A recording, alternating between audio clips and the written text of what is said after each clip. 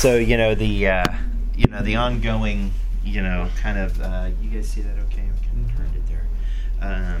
Ongoing study in the book of Hebrews, and I'm excited about the study today. It's a little bit different. We've been focusing on relationships, and because we've been focusing on relationships, it's often been around a central character, central individual, and the relationships around them. Today's will be a little different, but as kind of we do with our tradition here with this study, where a lot of it is dysfunction, unfortunately, but as we wanted to share the awkward family photo. So today you get this one, and you say, well, that doesn't look maybe so bad, and that was our initial take when we first got it. But if you look at Manning and in real life, he's actually crossing his eyes. You can't really see it terribly well, but we didn't realize it till we got the picture home that he's actually kind of going, because he didn't want to be there. You may remember at this point a few months ago, we had the picture of Manning. It was the same day, and this was after the talk. So he was putting on the smile, but he was also kind of crossing his eyes. So again, you can't see it great. I think it's awkward because they didn't have those lines perfectly lined up. They've been. I know there's like an OCD thing going on there. Right. So anyway, that's ours. So I like that pop collar too, Mitch. Thanks. That's really stylish. Thanks. Yeah. It was. See, you have neck fashion. Back in the day, especially. You also don't have a heart on your forehead in that picture. I don't. This is pre vitiligo. There you go. Good call, Tom. Good I just want to point that out. All right, so we again look at our hypothesis that because ministry relies on relationships, we can learn lessons from those relationships, because none of us live to ourselves and none of us die to ourselves. And today we're going to specifically be looking at the children of Israel and what I've labeled as a collective faith.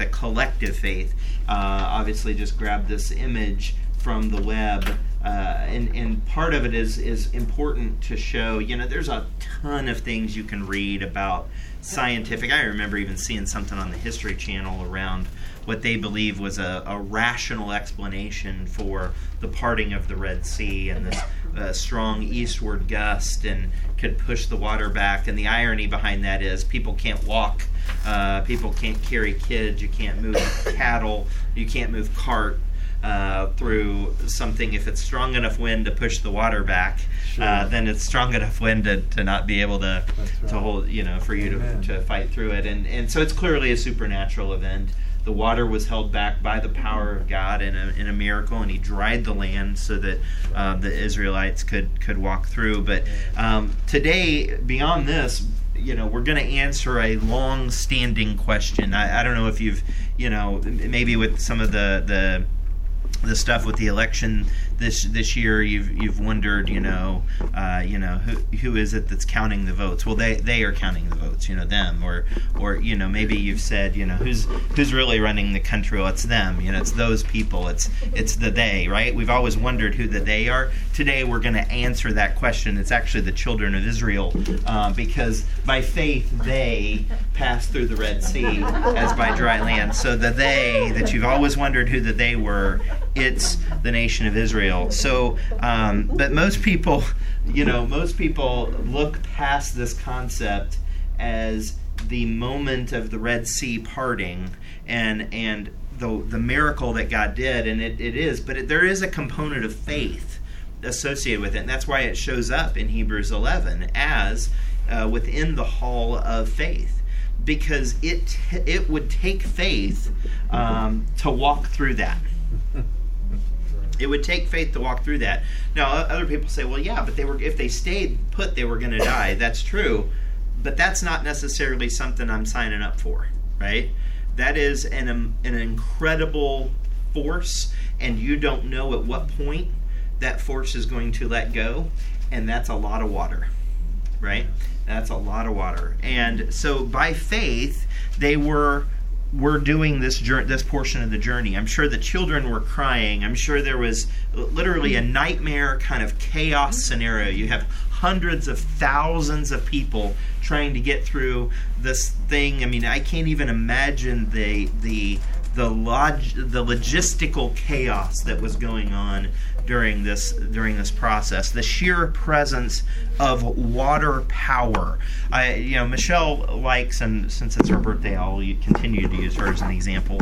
Michelle likes waterfalls. So if we go to a new part of the country where there is a waterfall, we try to see it. And I think that maybe, I don't know if that started in Yellowstone, if that was kind of the triggering event. If you've ever been to the Grand Canyon of Yellowstone, you can actually walk down and get really close to a waterfall, and the sheer amount of water going over and how far it falls, and just the power behind it is pretty amazing. But a few years ago, we had the opportunity to go to Niagara, which was really neat. And these are the areas we're going to cover today: the account, the testimony, the contrast, and the congregational focus. But this is the Horseshoe Falls of Niagara, and this is the boat, I think it's called Made of the Mist, or some version thereof, Made of the Mist 3 or 4 or whatever. And we did take that out, and they they go upstream, and this is the Canadian side and the American or U.S. side, and they get you far enough and let you go out in the front of the boat to where literally you have water around you as far as you can see that's falling. And it was a bit of a surreal moment. I don't know if anybody else in here has done that, but it is a very powerful moment.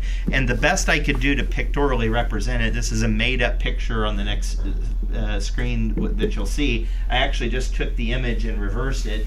This was a picture I found on the internet, and that is kind of a representation. You get far enough into the Horseshoe Falls where there is this, I don't know how far, but it's really high, and water is falling, and you get this sense that literally water is falling all around you. And it was kind of, it wasn't really emotional. It was just kind of, it does something in you because it's kind of nerve-wracking or something. And that's probably the best that I've ever come, or the closest I've ever come to the experience of the water and the power that was being the hand of God holding this water back. And so today, as we jump into this, we're first going to look at the account, and I've underlined some words here on the screen. I would encourage you to underline those on your page as well. And this is going to be important. Both the account and the testimony are really important. So let's look at it. When Pharaoh drew nigh, the children of Israel lifted up, and I missed even one, their eyes, I should have underlined it, and behold, the Egyptians marched after them, and they were sore afraid, and the children of Israel cried unto the Lord. Jump down to verse 15, and the Lord said unto Moses, wherefore criest thou unto me? Speak unto the children of Israel that they go forward, but lift up thy rod, and stretch out thine hand, so an individual hand over the sea, and divide it, and the children of Israel shall go on dry ground through the midst of the sea. And verse 22, and the children of Israel went in the midst of the sea upon the dry ground, and the waters were a wall unto them on their right hand and on their left. But the children of Israel walked upon dry land in the midst of the sea, and the waters were unto them a wall unto them on the right hand and the left. It's kind of a recounting in 25 from verse 22. I'm not an English major, but the subject here is of the children of Israel, and that, like, the way they're described is a what's the word I'm after? It's more. It's not saying it's plural, right? It's plural. It's them. It's they. It's their. The children of Israel, even as a designation, means more than one. It's not just a child of Israel, it's the children of Israel. This was a very plural description of the event. So when we look at back at Hebrews 11:29, which is on your page, by faith they, not the men or the individuals, but they collectively passed through the Red Sea as by dry land. And I don't think I'm just harping on a word and pulling it out and trying to make a message out of it. When I was studying this contrast that we'll see later, the plural versus the singular, is very important, and I believe God is using it to teach us. When I consider this account and the plurality that's described, and then we look at the And then we look at the testimony of the miracle. So these are other places in Scripture where this is referenced, where the crossing of the Red Sea is referenced. And notice the same pattern exists. In Psalm 66, verse 6, He turned the sea into dry land. They went through the flood on foot. There did we rejoice in Him. Psalm 78 and verse 13, He divided the sea and caused them to pass through. He made the waters to stand as a heap. In Psalm 106 verse 9, He rebuked the sea and it was dried up. So He led them through the depths as through the wilderness. In Psalm 136 and verse 14, and made Israel as a person, no longer exists. He is dead. But Israel as a nation, as a populace of people, He made them to pass through the midst of it, for His mercy endureth forever. Even in Nehemiah 9:11, Thou didst divide the sea before them, so that they went through the midst of the sea on dry land, and their persecutors Thou threwest into the deeps as in a stone in mighty waters. Even into the New Testament, when we reference back at Stephen is referencing, and he says, and He brought them out. This is a pattern. This is not just Mitch jumped on the word they in Hebrews 11 in verse 29. This is the description of the event. Virtually everywhere that it is described, the conversation, the tone is around a congregation, a group of people experiencing this together. And that's relevant. And I believe I'll be able to make the argument as we continue. But what I did is you have a 3-arrow, or chevron by definition, 3-arrow section at the bottom of your page. And I left some room at the bottom because I'm going to put some words on the screen and you're going to write them. So you'll write them under the appropriate section. We'll go to the next page on the back and you'll need to flip back to this just from a space structural thing. But we have the Red Sea events. We have Passover on one side and the Song of Moses, and we're going to look at those and contrast those in just a second. But the Red Sea description, the words were they, them, Israel, we, and ye. Okay? Ye in the plural sense. Okay? So these are the words that describe the event around the Red Sea when talking about those who went through it. It wasn't a reference of a series of individuals. It was very much a congregational event. There's no record of any of those individuals and the children of Israel staying behind and being captured or killed by Pharaoh. All of them collectively went through the Red Sea experience together. Okay? This is going to bring us to our first relationship rule of the day. Sometimes God's deliverance is collective. Clearly, there's plenty of other examples in Scripture where God delivers an individual or a small group of people. But sometimes God's deliverance is collective. Relish the blessing provided to you and to others. Okay? The celebration that could be had, like I would be, if I pick me up and drop me in this, I would be glad my wife made it. I would be glad my kids made it. I would be glad you all made it. Right? I mean, there is very much a relationship component to the deliverance through the Red Sea. I would, when we got to the other side and Pharaoh and his army was drowned, the waters got done, I would not just say, God, thank you for me. I would be a high-fiving Ji-Sung. I'd be hugging, socially distanced, hugging Shane because COVID. Well, never mind. This was back then. I would hug Shane. I would give a big old chest bump to Decker. We would be thrilled that we all made it. Yes. Right? It's a very collective event. Okay? But we're going to look at the contrast here in the next time in the time we have remaining, the contrast between the Passover and the Song of Moses. Okay? All right, we're going to look at the contrast here because it's relevant. All right, so the Passover, and again, I've underlined some words. I would encourage you to do this at least on your notes, but you may want to consider doing this in your Bible if you do take notes in your Bible, because the tone is important.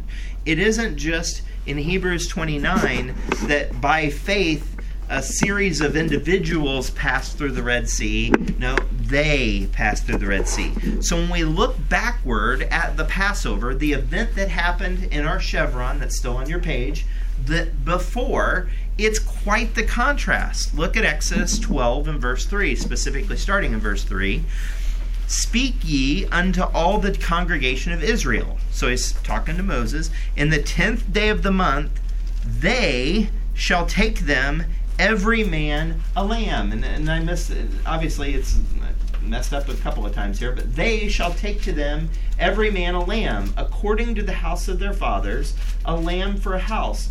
And if the household be too little for the lamb, let him and his neighbor next to his house take it according to the number of souls. Every man according to his eating shall make your count for the lamb. This is a very individual thing, right? Because what's going to happen if they don't kill the lamb and they don't put the blood on the lintels? Their firstborn will die. So in this situation, you drop me back in the Old Testament. We sacrifice the lamb for our household. We put the blood on the lintel and the doorpost where Marshall doesn't die. He's our firstborn. In the morning, we're going to celebrate. Now, eventually, I'm going to check with other people and I'm going to be happy for you, but clearly it's a different interaction.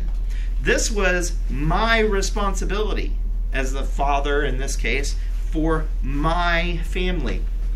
You continue in verse 16, and in the first day there shall be a holy convocation, and the seventh day there shall be a holy convocation to you.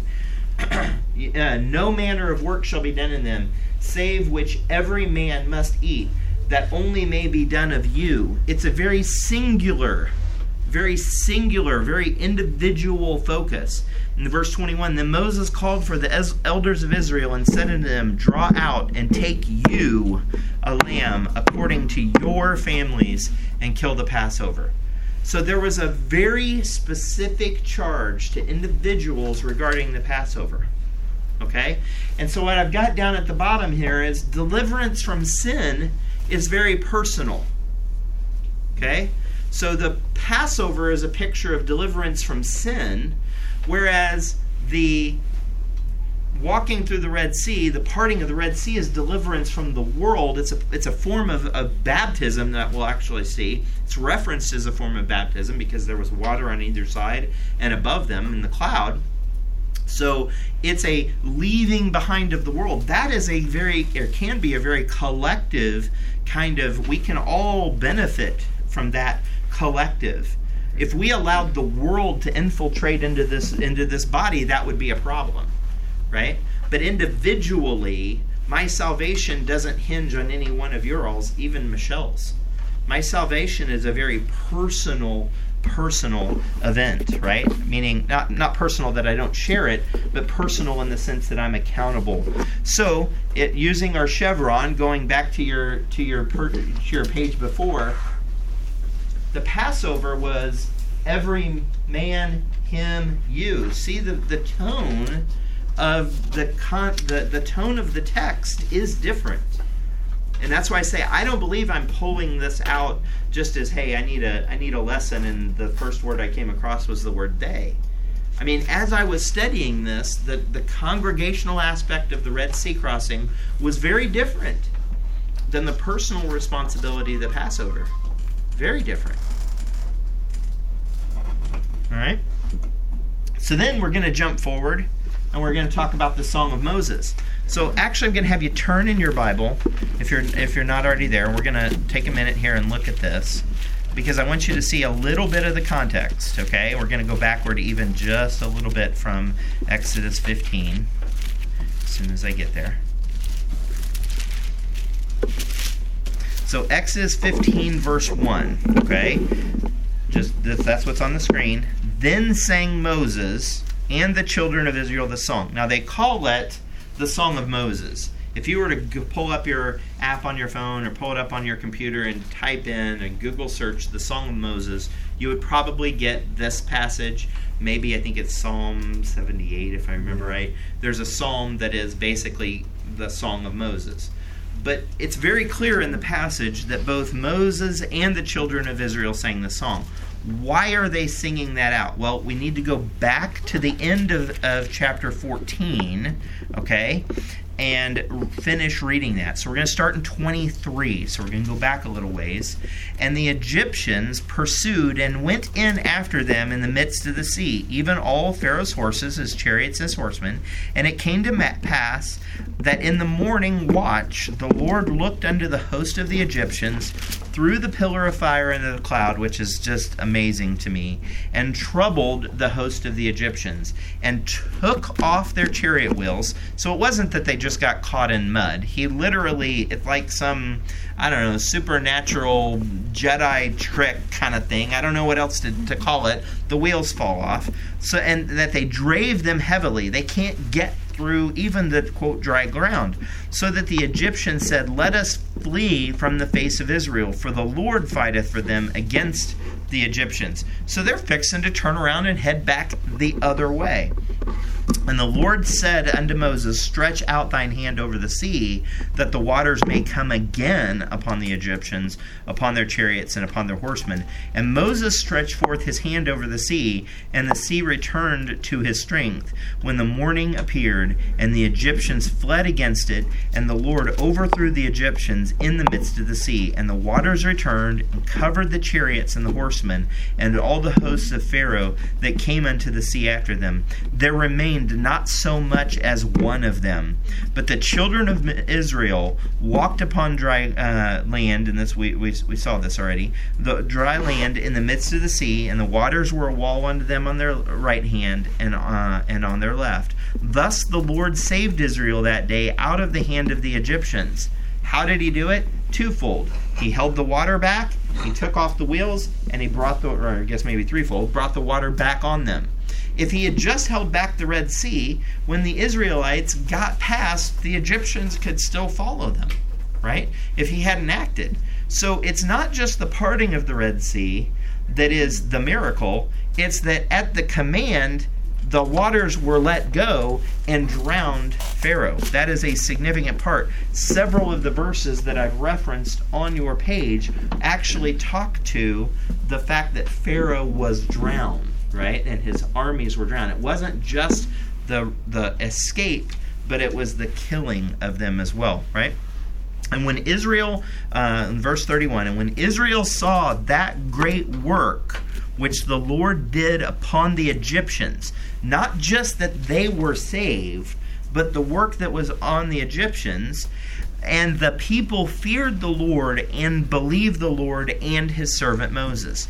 This is the moment where we're doing the high fives. This is the moment where I'm chest bumping. This is the moment where we're spiking the spiritual football, right? Then, and we always put these chapter designations or all through Scripture, and we think that, well, I'm going to read a chapter today, so I'm going to stop here and I'm going to pick it up tomorrow, right? And that's fine. But this is the next verse. Look at the first word of 15 in verse 1. Then sang Moses and the children of Israel this song. Like immediately after this happens, they kick into song. And notice the tone of the song. Then sang Moses and the children of Israel this song of the Lord, and spake, saying, I will sing unto the Lord, for he hath triumphed gloriously. The horse and his rider hath he thrown into the sea. The Lord is my strength and song. He is become my salvation. He is my God, and I will prepare him an habitation. My Father's God, and I will exalt him. Do you see the difference? Everything was they, them, their, we, ye, whatever, right? And now, as soon as it's done, it's all about, thank you, God, for being my salvation. Now, that doesn't diminish the high fives and the chest bumps, okay? It doesn't diminish it. But at that point, it becomes very personal again. So the collective protection had to have a personal application, right? At that point, once the veil of the congregational blessing was lifted, I needed to apply it to my life. I needed to be thankful at a personal level. Okay? So, using our chevron again, going back over, the Song of Moses, we see the word I, or words I and my, consistently. Okay? So I want to spend just a second on this, because we see it changes from every man, him, you, in the very personal Passover. Then during the Red Sea, we're all going together, and then when we're done, we celebrate to some degree, at least to some degree, celebrate personally. Okay? So I don't think you can avoid this change, especially since it's referenced in Hebrews chapter 11. By faith they, right? By faith they. So this brings us to our next section, and again, we're going to spend a few minutes here as I think I'm doing okay on time. The Israel congregational focus is expanded, not replaced. So I got to stop here for just a second and level set.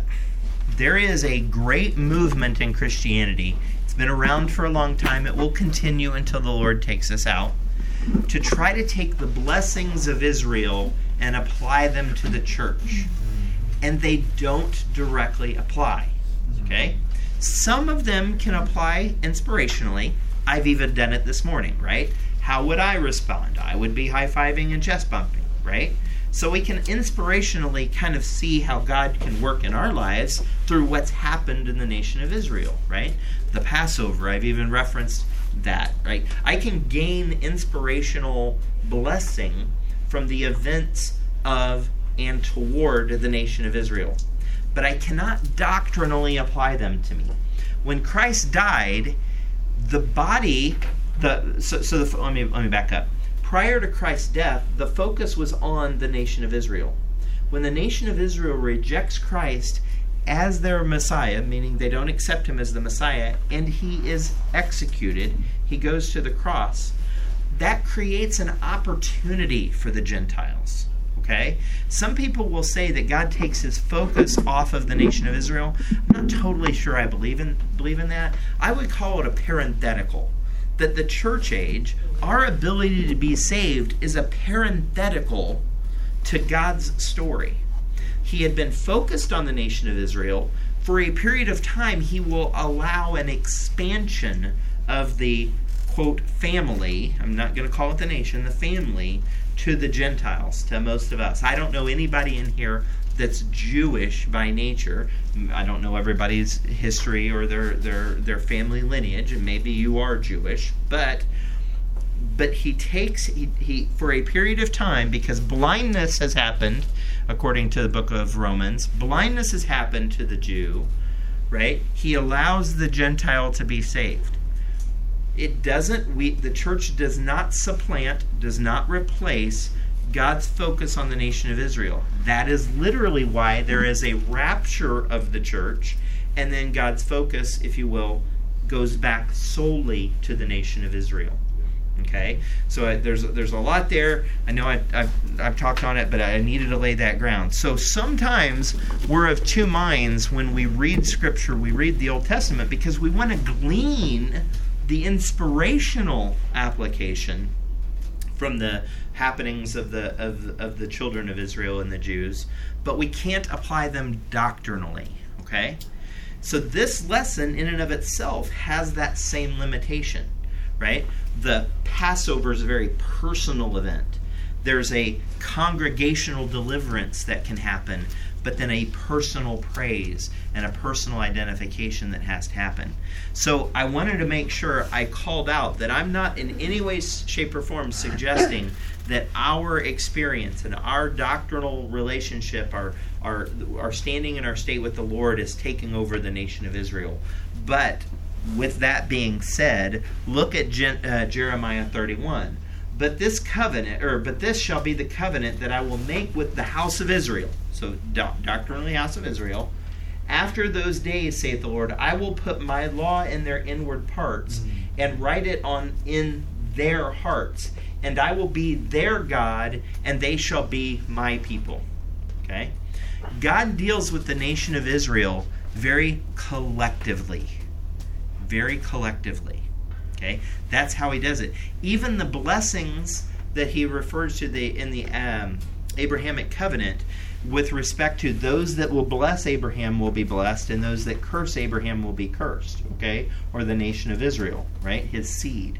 So the nation of the United States will be judged, blessed, cursed, based on how it deals with the nation of Israel. Okay?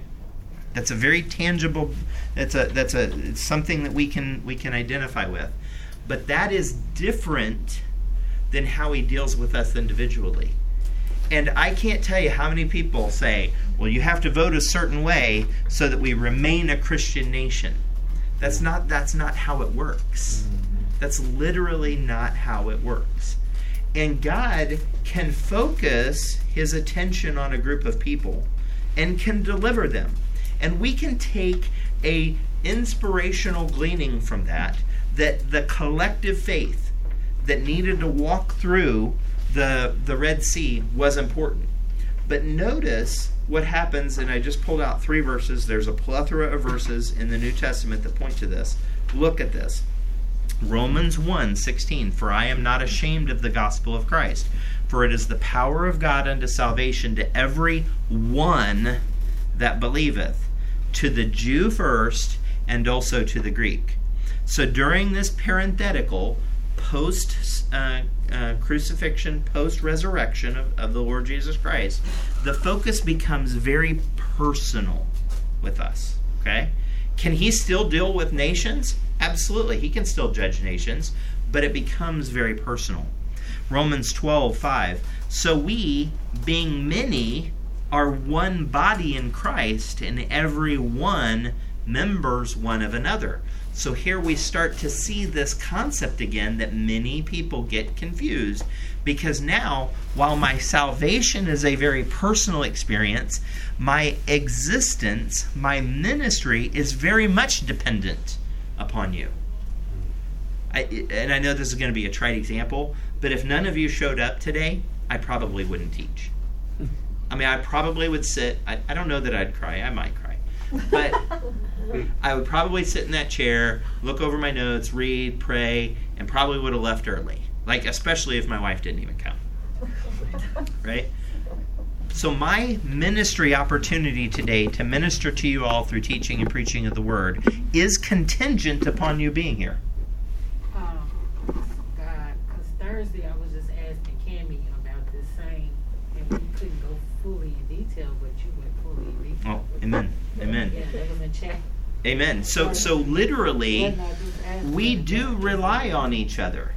If the guys have a Bible study at Brandon's house and no one shows up but Brandon because it's his house, it's not going to be a Bible study, really. I mean, can he get in the Word? Yes. But we are reliant upon each other, okay?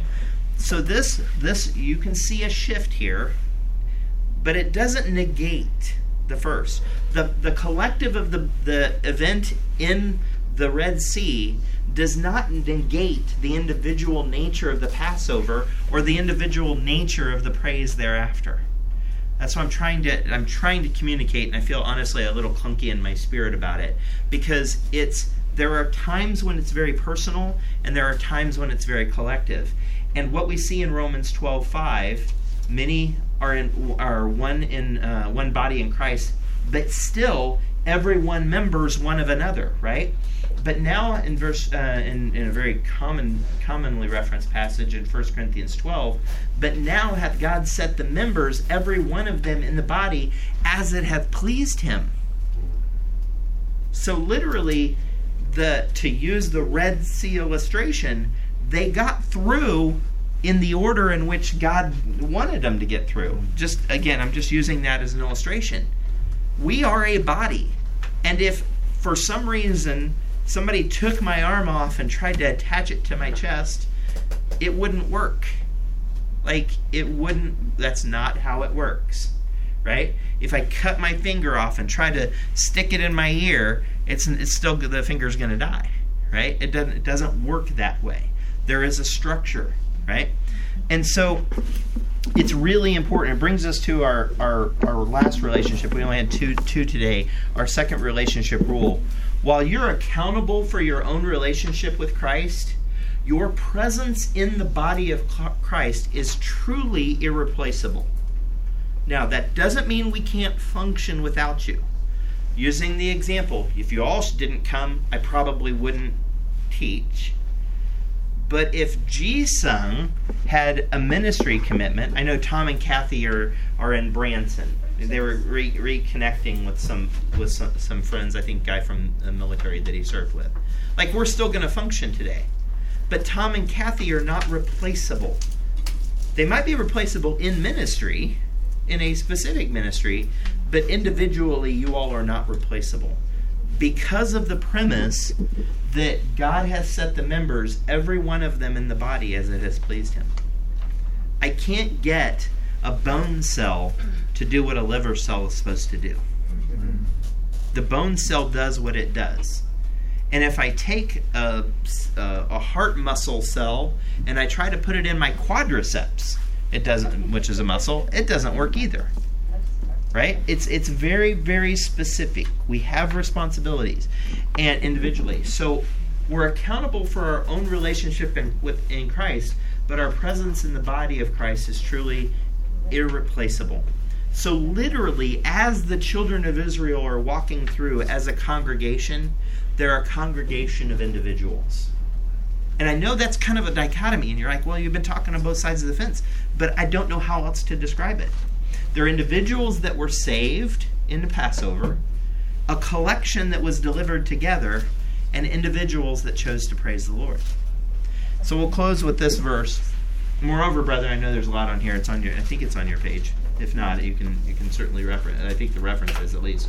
Moreover, brethren, I would not that ye should be ignorant, how that all our fathers were under the cloud, and all passed through the sea, and were all baptized unto Moses in the cloud. So literally, this is what I referenced earlier. Water on each side, water above them in the form of a cloud. What's a cloud? Evaporated or not condensed water. And we're all baptized unto Moses in the cloud and in the sea. And all did eat the same spiritual meat, and all did drink the same spiritual drink. For they drank of that spiritual rock that followed them, and that rock was Christ. But with many of them God was not well pleased, for they were overthrown in the wilderness. So this interesting contrast of individual salvation or deliverance in the Passover, the congregational deliverance through the Red Sea, the individual praise points a direction. And God ends up not being pleased with all of them. And what happens to a good number of them in the wilderness? They die and they never get to the promised land, right? So this lesson, I would argue, really supports our hypothesis for the whole series. That no one lives unto ourselves and none die to ourselves. That we are inextricably, I don't know if that's the right word, inextricably together. We cannot be pulled apart. And if you're not here, and I don't just mean this class, but if you're not where you're supposed to be with the Lord, then the body suffers. And if somebody was left behind, it's kind of like a good action, movie, right? Going through the Red Sea, like we're not going to leave any behind. I don't know if you've ever seen the movie They Were Soldiers. We were soldiers. But Mel Gibson's the leader of the military unit, and it's a Vietnam based, and he said he would put his foot on the ground first, and he would take his foot off the ground last, and he would leave no one behind. And that's that same kind of concept that we've got here. The congregational deliverance, even though it's made up of a bunch of individuals, happens because it's a body. Hope that that makes sense. Let's pray. Lord, we do thank you for the day. We thank you for the illustrations through Scripture, and we thank you for the fact that there are some things that we're personally accountable for and some things that we are collectively accountable for. And so we'll do our part in the collective, but individually we will follow you, and we will set our hearts and our minds to be attentive to what you have for us individually, knowing that you're a great conductor, you're a great orchestrator of all the different parts. And I thank you for each and every person that was able to be here today or follow online, and those that would listen otherwise. Lord, I thank you for the role they play in my life and helping me get through the event together and helping me be in a position where I can worship you. We thank you for both the individual nature of our relationship and the collective nature of our relationship with you. In Jesus' name, amen.